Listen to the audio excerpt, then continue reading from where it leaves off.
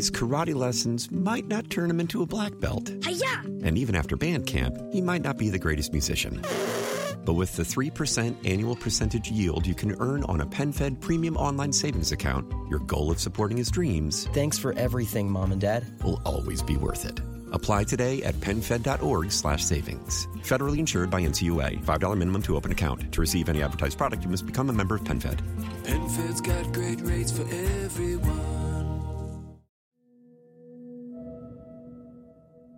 When my mother was buried, I watched as every single shovel of dirt was tossed into her grave. Once the 2 groundskeepers had finished, I stepped onto the soft soil and spit on her headstone. I was glad that she was dead.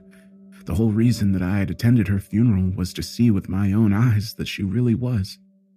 I don't care if that makes me sound like a bad son, or spiteful, or maybe simply petty. My mother deserves every ounce of venom that is in me. It's because of her that I grew up without my father. Unlike her, he was a good person, the kind that seemed to be missing in today's world. In the spring, he would take me to see baseball games, and in the fall, it was football. He didn't do it out of any love of sports. He did it because he knew that I was obsessed with them in a way that only children can be, and he wanted to spend time with me while encouraging my interests. Nothing came before his family, not his work, not his own desires, nothing. To this day, I've never met his equal. It's because of my mother that my twin sister is gone. If you're not a twin yourself, you won't understand this. Not fully. But losing one is like having part of yourself ripped away. It creates this hole that's never filled. More than that, though, she was incredible. Smarter than me and more talented at most things. Although she surpassed me in so many ways, I was never jealous of her. It wasn't her and me, it was us. I lost the best part of me when she died. My mother had everything she could have ever wanted. Wealth, power, a husband that placed her on a pedestal above all others, and children that wanted nothing more than to please her. And yet, she wanted more. More and more and more. If nothing else, my mother was a woman of excess. Having everything worldly, she instead turned her attentions towards the otherworldly.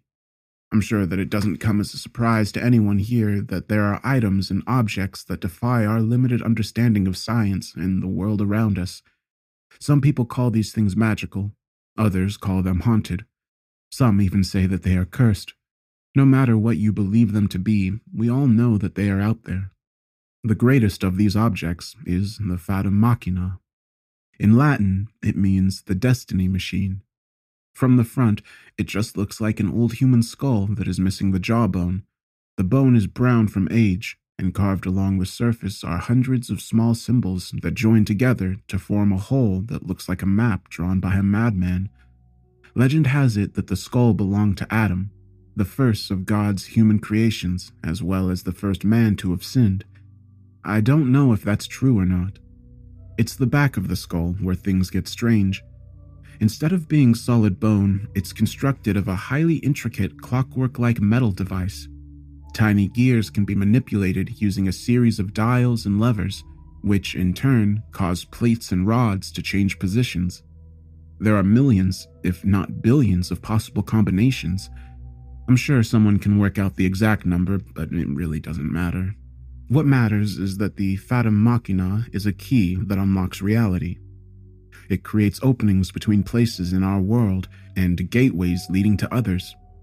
Imagine being able to stand up from your chair and simply take a step forward to be in the middle of Nepal. You could take an instantaneous trip to Bermuda, or, if colder weather is more to your preference, visit an outpost in Antarctica. How about stepping foot on a world countless light years away from this speck of dust we call Earth? Maybe journey to an alternate reality where up is down and down is up. If you could appear before whatever creator you believe in and speak to them, would you? That's what the Fata Machina does. It presents you with endless possibilities. There's a catch, of course. It seems like there always is. To open a doorway, you have to find the right combination. You have to adjust the various dials and levers to the correct position. Each door has a different combination. There's no way to know what combination unlocks what door except for trial and error. There aren't many stories about the Fata Machina, as it's been a closely guarded secret by everyone that has possessed it. Everyone that has heard about the device knows one particular legend, though, and I suspect that the reason you are here is because of that legend. The Fata Machina is supposed to be the only key in existence that can open the way to the Garden of Eden. If you're not caught up on your basic Sunday school, the Garden of Eden is, according to the Bible, the place where all life on earth began. It is home to many wonders, with two in particular standing out from the rest. 2 trees grow in the garden, the tree of knowledge of good and evil and the tree of life. Eating the fruit from the tree of knowledge of good and evil bestows you with the collective wisdom of the world. You essentially gain knowledge and understanding of everything that has, will, and can happen.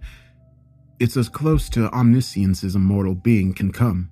The tree of life, that's the real prize, isn't it? One bite of its fruit grants you everlasting life, not just immortality either. It gives you eternal youth at your absolute best. You're immune to poisons and toxins and every affliction. You will live a perfect, unending life until our universe is a distant memory. If you ate from both trees, is there really a difference between what you would become and a god? It was the legend of the tree of life that drove my mother's obsession with the Fata Machina. All of her wealth and possessions would mean nothing if she died just like everyone else. She refused to believe that there was an obstacle that even she couldn't overcome. I'm not surprised that she managed to obtain it. When my mother wanted something, there was nothing that could stand in her way. She was a force of nature. I don't know exactly how she came to possess it, but I wouldn't put anything past her. I imagine there's at least one body buried in an unmarked grave somewhere due to her actions. From the moment her assistants put the black box containing the Fata Machina in her hands, nothing else mattered to her. She locked herself in her study for days at a time as she tried combination after combination, carefully logging each attempt in a leather-bound journal. The only time that anyone saw her was when she emerged to eat or, on rare occasions, go to sleep for short periods of time. My father tried his best to coax her out of her obsession. I've never understood why, but he really did love her. My sister and I said that we did, and I think there was some kind of connection there, but he actually felt that way about her. He was concerned for her well-being and did everything that he could to distract her from her work. Ultimately, his efforts were in vain. I don't know how many successful configurations my mother discovered during this time. The vast majority of combinations don't do anything. Only specific ones will unlock doorways. She might have failed to open any, or maybe did find some and simply didn't share them with us. For 5 months, she worked in solitude while the rest of us had no idea what she was doing. On a cold fall night in late October, however, there's no doubt that she successfully unlocked a doorway to another world. I had no way of knowing most of what I've told you up to this point when it was actually happening. I was only 12, and I'd never even heard of the Fata Machina. I've learned most of this from reading her journals and through putting together pieces myself. All that I knew on that particular night was that I was suddenly sitting up awake in my bed in the middle of the night in a pitch-black bedroom. My room had never been that dark before. There was always at least some light that managed to make it through the curtains during the night. Sometimes it wasn't very much, but there was still something. On this particular evening, though, I was surrounded by pure blackness. I'm not sure how long I sat there, staring into nothingness, before I noticed the voices. They were extremely faint, barely qualifying as whispers, and there seemed to be dozens of them. I strained my ears in an attempt to figure out what they were saying. No matter how hard I tried, I couldn't make out the words. Or maybe I could, and I just didn't understand what they meant. Even though I didn't comprehend the words themselves, somehow the messages they were conveying were clear. I'm not sure how to explain it. On some level, I just knew what the voices were telling me to do. They put thoughts into my head that never would have come to me under normal circumstances. I felt a powerful urge to listen to those whispers and do as they instructed. What they were saying made so much sense. Life was hard and lonely and full of disappointments. Trying to continue on with it was pointless. The only thing that made sense was to not play along with such a bad cosmic joke, to tie my bedsheet around my neck in the way that the voices were directing me to do so and put a stop to the endless cycle of pain and disappointment. I think if I were any older, I would have done just that. At my age, though, some of the concepts the voices were communicating to me were things that I couldn't fully comprehend yet, and it was that confusion that kept me from totally accepting what I was being told to do. The whispers changed their tone as they became frustrated with my disobedience. The sound suddenly stopped, filling the darkness with silence. For the first time since I had woken up, and probably for the first time in my entire life, I felt fear. Real, palpable fear. There was something in the room with me. I couldn't see it or hear it, but it was there. It was this kind of pressure that was coming from behind me. It loomed over me and gave off this sense of total malice. It was angry, and it was going to take that anger out on me. Without even realizing what I was doing, I jumped out of bed and blindly ran in the direction that I thought my bedroom door was in. I was fully in the grip of panic, and that panic continued to rise as I kept running and running. I ran much farther than I should have been able to in that small bedroom. Long after I should have reached a wall, I slammed hard into something solid. I had finally gotten to the door. I twisted the knob and flung it open, hurrying into the hallway before closing it behind me. Before I even had a chance to turn away from the door, I noticed that the hallway was much colder than the bedroom had been. The change was a shock, and my skin immediately began to prickle. There was an odd burning sensation in my feet. I looked down and found that it wasn't being caused by something hot. Instead, I was standing in at least an inch of snow. I turned around and looked up towards the hallway ceiling. Thick, white flakes of snow were falling from it. Forgetting my fear for a moment, I stared up at the indoor snowstorm in wonder. Eventually, I shivered as the cold snapped me out of it. I looked around the hallway. All the lights were turned on, but instead of their normal warm white, they glowed a dim blue. The walls were covered in sheets of ice. Jutting out of the walls near the top were long, thick protrusions that tapered out to sharp points towards the middle of the walkway. They were nearly as white as the falling snow. My eyes fell on a section of wall near me.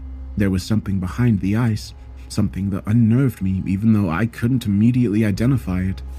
I stepped closer to get a better look. It was a growth that spread across the majority of the wall, a pinkish, flesh-like mass that resembled raw flesh. I looked back up at the protrusions. I was standing inside of a giant frozen rib cage.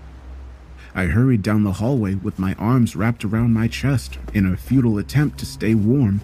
My bedroom was in a different section of the house than the others. When my sister and I had turned 8, we had been given a choice as to which unused bedrooms we wanted. We had chosen ones on opposite sides of the house, with hers being located near my parents' room. We had always been close, but we both agreed that we needed some space between us or we would drive each other crazy. The hall led into the entry.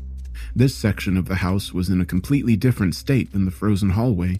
It was much warmer, and there was no snow or ice. The lights were also their usual color. There were, however, more bone growths. They weren't ribs, but were instead 4-foot-tall teeth. They were cracked in many places, and many were covered in brownish stains. They stuck out of both the floor and ceiling at random intervals. The floor itself felt soft as I slowly walked across it. It didn't look any different than it usually did, but the texture had the consistency of a firm yet wet sponge. Each step was disgusting. I started to get a bit queasy. I saw movement out of the corner of my eye. I turned my head toward the tall staircase leading up to the second floor. A scream welled up in me, the pressure of it so strong that I thought it would make my chest burst, but it remained trapped inside of me. At the top of the stairs, surrounded by the same pink growths that I had seen in the hallway, was a giant eye. It was so large that it took up the entirety of the second floor landing. Its iris was black, and blood-red veins stretched across its milky surface. It rolled around wildly as if it was in the throes of madness. I involuntarily took a step back. As I did, the eye swung downwards in its fleshy socket so that it was staring directly at me. Its gaze was so intense that it locked me in place. I felt so small, so weak as it examined me intently. Something began to drip from the eye's iris. At first, I thought that it was some sort of fluid. When one of the drops pushed itself up off the floor on spindly legs, however, I knew that wasn't the case. Small creatures were falling from inside the eye. Each looked vaguely like a centipede with wispy, tentacle-like appendages extending from their black-shelled bodies. They swarmed down the stairs at me. The eye's spell was broken. I hurried toward the long corridor that contained my sister and parents' bedrooms. The creatures began to make chittering noises as they reached the bottom of the stairs and skittered after me. I made it into the hallway and struggled to close the heavy wooden door that separated it from the entryway. I barely managed to get it shut in time. The creatures continued to make odd sounds on the other side of the door, but they made no attempt to break through. Everything that I had been through collapsed in on me, and I started to cry. I was still a kid after all, and no kid is prepared to go through something so horrific. Hell, most adults aren't either. I slumped down on the floor and held myself as my sobs robbed me of my breath. It took some time, but I eventually got control of myself. I wiped the tears from my eyes and stood back up, feeling more exhausted than I ever had. I still needed to find my family. This hallway looked the same as it always did. I wondered if whatever had taken over the rest of the house hadn't reached here yet. His karate lessons might not turn him into a black belt. Hi-ya! And even after band camp, he might not be the greatest musician. But with the 3% annual percentage yield you can earn on a PenFed premium online savings account, your goal of supporting his dreams... Thanks for everything, Mom and Dad. ...will always be worth it. Apply today at PenFed.org/savings. Federally insured by NCUA. $5 minimum to open account. To receive any advertised product, you must become a member of PenFed. PenFed's got great rates for everyone. Whatever the case, I was just glad that I was safe for the moment. My parents' room was the closest, so I hurried over to the door and opened it. There are two images that will always be burned into my memory. No matter how many years pass, I can always see them in perfect clarity. They'll be with me until I die. This was the first of those images. The bedroom was bleeding. Thick blood was running down the walls and pouring off the ceiling like crimson waterfalls. The floor of the room was submerged in it, and it washed through the open door and out into the hallway as it covered my feet up to my ankles. In the center of the room, sitting on his knees with the blood flowing down around him, was my father. He was dressed in his pajamas and robe. His hands were stretched out to his sides with his palms upward like he was holding two invisible objects. He was moaning. His eyes were wide with fear. Standing behind him was a figure in a black robe. Its body was completely covered, and a ragged hood made it impossible to see its face. Paying no attention to me, the figure reached out its right arm. The robe slid away from the fingers slightly, and I saw that they weren't fingers at all, and were instead 3 delicate needles. Slowly, the needles pushed into and through the skin of my father's neck. My father gasped but remained still. The figure tugged the needles back, and a small sliver of skin peeled away from the neck while still remaining attached by a tiny flap. Using both hands, it pulled on the sliver over and over again. The skin began to unravel from my father's body. I don't know of a better way to put it. It came off like a pulled string unwinding a ball of yarn. My father didn't move, but the look in his eyes and the few sounds that escaped from his open mouth conveyed the immense pain that he was feeling. When roughly half the skin had been removed from his face, he finally saw me standing in the doorway. He tried to speak, but no sound came out. I got the message, though. I could see it in his eyes just as much as I could read it on his lips. Go. I did as I was told. I slammed the door shut and quickly backed away from it. I was a scared child. What could I have possibly done to save him? Logically, I know that the answer is nothing. That thing that was killing him ever so slowly couldn't be stopped by a mere 12-year-old boy. That's the logical answer. Logic isn't much comfort on the nights that I lie awake in bed, remembering how I left him to die alone. Directly across the hallway was the door to my sister's bedroom. I stared at it without making a move towards it, my shirt and sweatpants soaked with water, sweat, and blood. I didn't want to go inside. Something bad was waiting for me in her bedroom. I was sure of it. It was something that I had been feeling since I left my own room, but I hadn't been able to focus on because of everything that had happened. I don't know if I believe the stories about twins having some sort of psychic connection.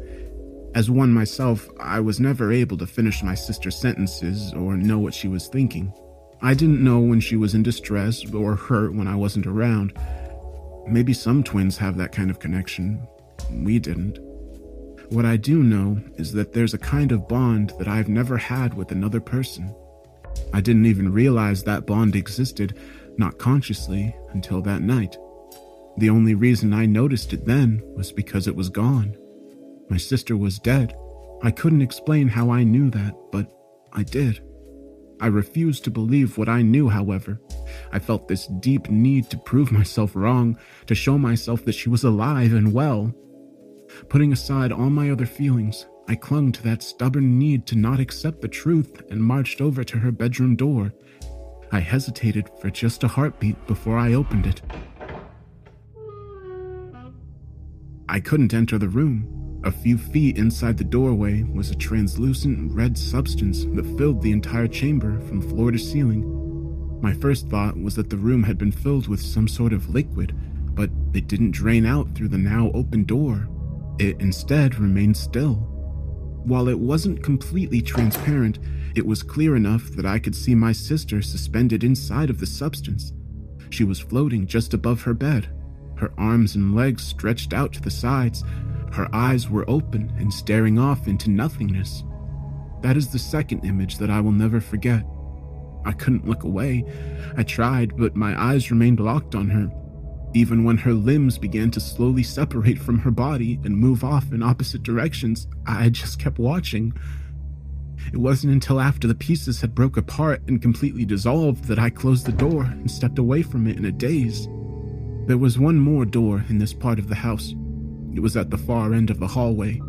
I turned my head towards it. It led to my mother's study. I started to walk towards it. It wasn't a conscious decision that I made.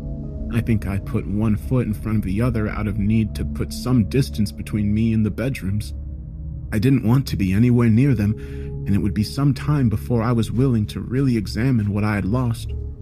I reached the halfway point when I heard a noise behind me. I turned and found that the door leading into the entryway had been opened. Stepping into the hallway was something that I couldn't comprehend. I need you to understand what I mean by that. When I say that I couldn't comprehend it, I'm not saying that it was frightening or that I wasn't sure what I was looking at. I mean that it was impossible for my mind, or for the human mind in general, to process and understand the being that was in front of me. It was large enough to fill the world, but at the same time small enough to interact with the tiniest of particles. It had both presence and absence of existence. The entirety of the being was a contradiction that somehow created harmony. Out of everything that I had seen that night, or whatever in my life, this being terrified me the most. It was like I had known on a primal level that it existed my entire life. This was death, and I was nothing before it. It didn't make a move toward me. I couldn't even be sure that it was paying attention to me. Why would it? A single mortal life wasn't worth the attention of the end of all things. Not sure what else to do, I continued towards my mother's study. After every step, I would look back over my shoulder, but the cosmic entity remained still. I reached the door and hurried inside. The study was large, one of the largest rooms in the house. Bookcases lined the walls, and display cases containing rare items were scattered throughout. In the center of the room was a wide oak desk. Sitting in a tall leather chair behind the desk was my mother. Her long hair was disheveled, and she looked older than I had ever seen her. She didn't look up as I approached. Instead, her eyes remained locked on the object she was holding, the Fata Machina. It was operating. There was a white glow coming from the inside of the skull's eye socket, and I could hear the whirring of gears inside the machinery. I could feel a pulsating pressure emanating from it. My mother looked up at me, and our eyes locked. It was in that moment that I understood that she had done this. It was her fault that my father and sister were dead. I also knew, while she hadn't wanted them to die, she also didn't regret the decisions that she had made to bring us to this point. The manifestation of death entered the study behind me. I didn't turn around to look. It wasn't there for me. It went around the desk and seemed to regard my mother closely. She hadn't moved an inch, and she didn't even flinch when it reached out and touched her on the forehead. She gasped, but otherwise didn't respond. It could have ended her right there. There would have been no effort needed to snuff out a single candle when it was used to extinguishing entire stars. It chose not to, however. It simply tapped her lightly on the head. With that done, it turned and flipped a lever on the Fata Machina. The glow faded from the device's eyes, and the whirring of the machine stopped. The death manifestation disappeared, and the world inside of the house returned to normal. The night of horrors was over, and all that was left for me was a lifetime of unforgotten trauma. The bodies of my father and sister were never recovered. They disappeared along with everything else. They are still officially declared missing by the authorities. Most people believe that my father simply took my sister and left with her. Until recently, my mother had been living in a mental hospital. Death's touch hadn't killed her, but the touch of such a being isn't meant to be experienced by a human. It drove her mad. She spent the remainder of her days ranting and raving in a private room, locked away from the rest of the world. It was a strangely fitting fate, given that she had caused everything because she searched for something to set her apart from everyone else. I haven't been able to forget what happened. God knows that I've tried. No matter how many bottles of alcohol I drink or syringes of questionable drugs I inject into myself, the memories remain. I lost everything that mattered in a single night in the worst way imaginable. There's nothing that can comfort someone when they've witnessed something like that. A month ago, my mother died. It wasn't peaceful. The doctors told me that she choked on her own tongue during one of her fits. I can't pretend that I was upset about it. Everything that she had and owned became mine. The house that's fallen into a state of disrepair, the various properties that she had purchased over the years, stacks of boxes filled with trinkets and heirlooms, everything. Those boxes include a small black one containing an old skull with clockwork-like machinery attached to it. So, that's what you folks are bidding on this evening. The Fata Machina, the key to unlocking universes beyond imagination and realms pulled straight from the depths of nightmares. I can't say for sure which you'll unlock, but I can tell you with absolute certainty that one way or another, it will change your life. Just be prepared for the possibility that something may come through to you instead of you going to it. I also have a second item available to the person who wins this item. Sealed inside this envelope is the exact configuration that my mother used the night that she unknowingly sentenced my family to death. It is for sale to the auction winner for $50 million. I know that's a steep price. I also know what you're thinking to yourself right now. Given the staggeringly high number of possible configurations, it's almost impossible that you'll stumble across the same combination that my mother did. Why pay so much money when you can take a microscopic risk instead? That's not the right question to be asking yourself, though. What you should be asking yourself instead is what you would give to keep hell off your doorstep. Answer that question, and then we'll talk. Let's get the auction started. I'm going to pass things back to Mr. Pembroke, your auctioneer this evening. Good luck to you all, and you can't say that I didn't warn you.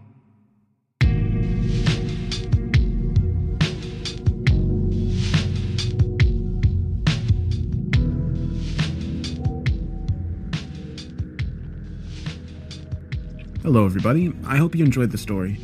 I wanted to mention a few things. So as some of you know, I've recently had some hard drive issues. I ended up losing all of my past narrations and music and everything, but I got a new hard drive. I got everything, all my tools and everything reinstalled, and I'm going to be working on some new music.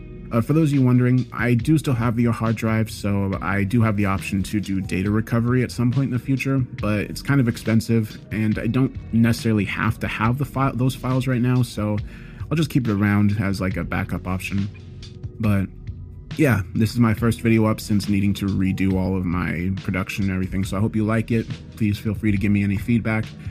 I have some longer stories I'll be working on. I'm going to be doing The Whistlers, and there's this series that I started back when I first started called Tales from a Traveling Salesman that I'm going to be redoing. I really like that one. I've been wanting to do it for a while, so I'll be working on that, and you should see that soon.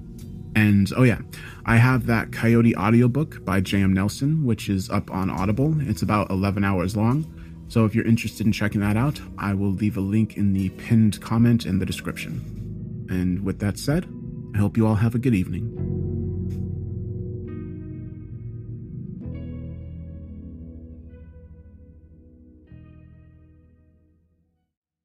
His karate lessons might not turn him into a black belt. Hi-ya! And even after band camp, he might not be the greatest musician. But with the 3% annual percentage yield you can earn on a PenFed premium online savings account, your goal of supporting his dreams... Thanks for everything, Mom and Dad. ...will always be worth it.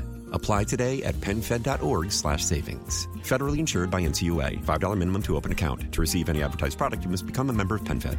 PenFed's got great rates for everyone.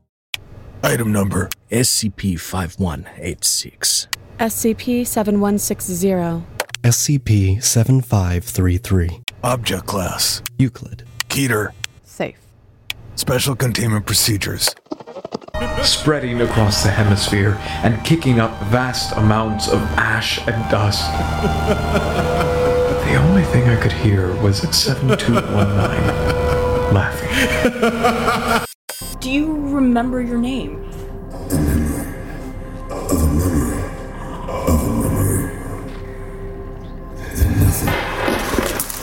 Heartland Counseling. Appointment update. I feel them again. Heartland Counseling. Appointment update. They're in my ears! Heartland Counseling. Appointment update. Nobody understands! SCP Archives is a weekly fiction podcast. Each episode, we dive into the strange, the unknown, and the... Find us on Apple Podcasts, Spotify, or at scparchives.com.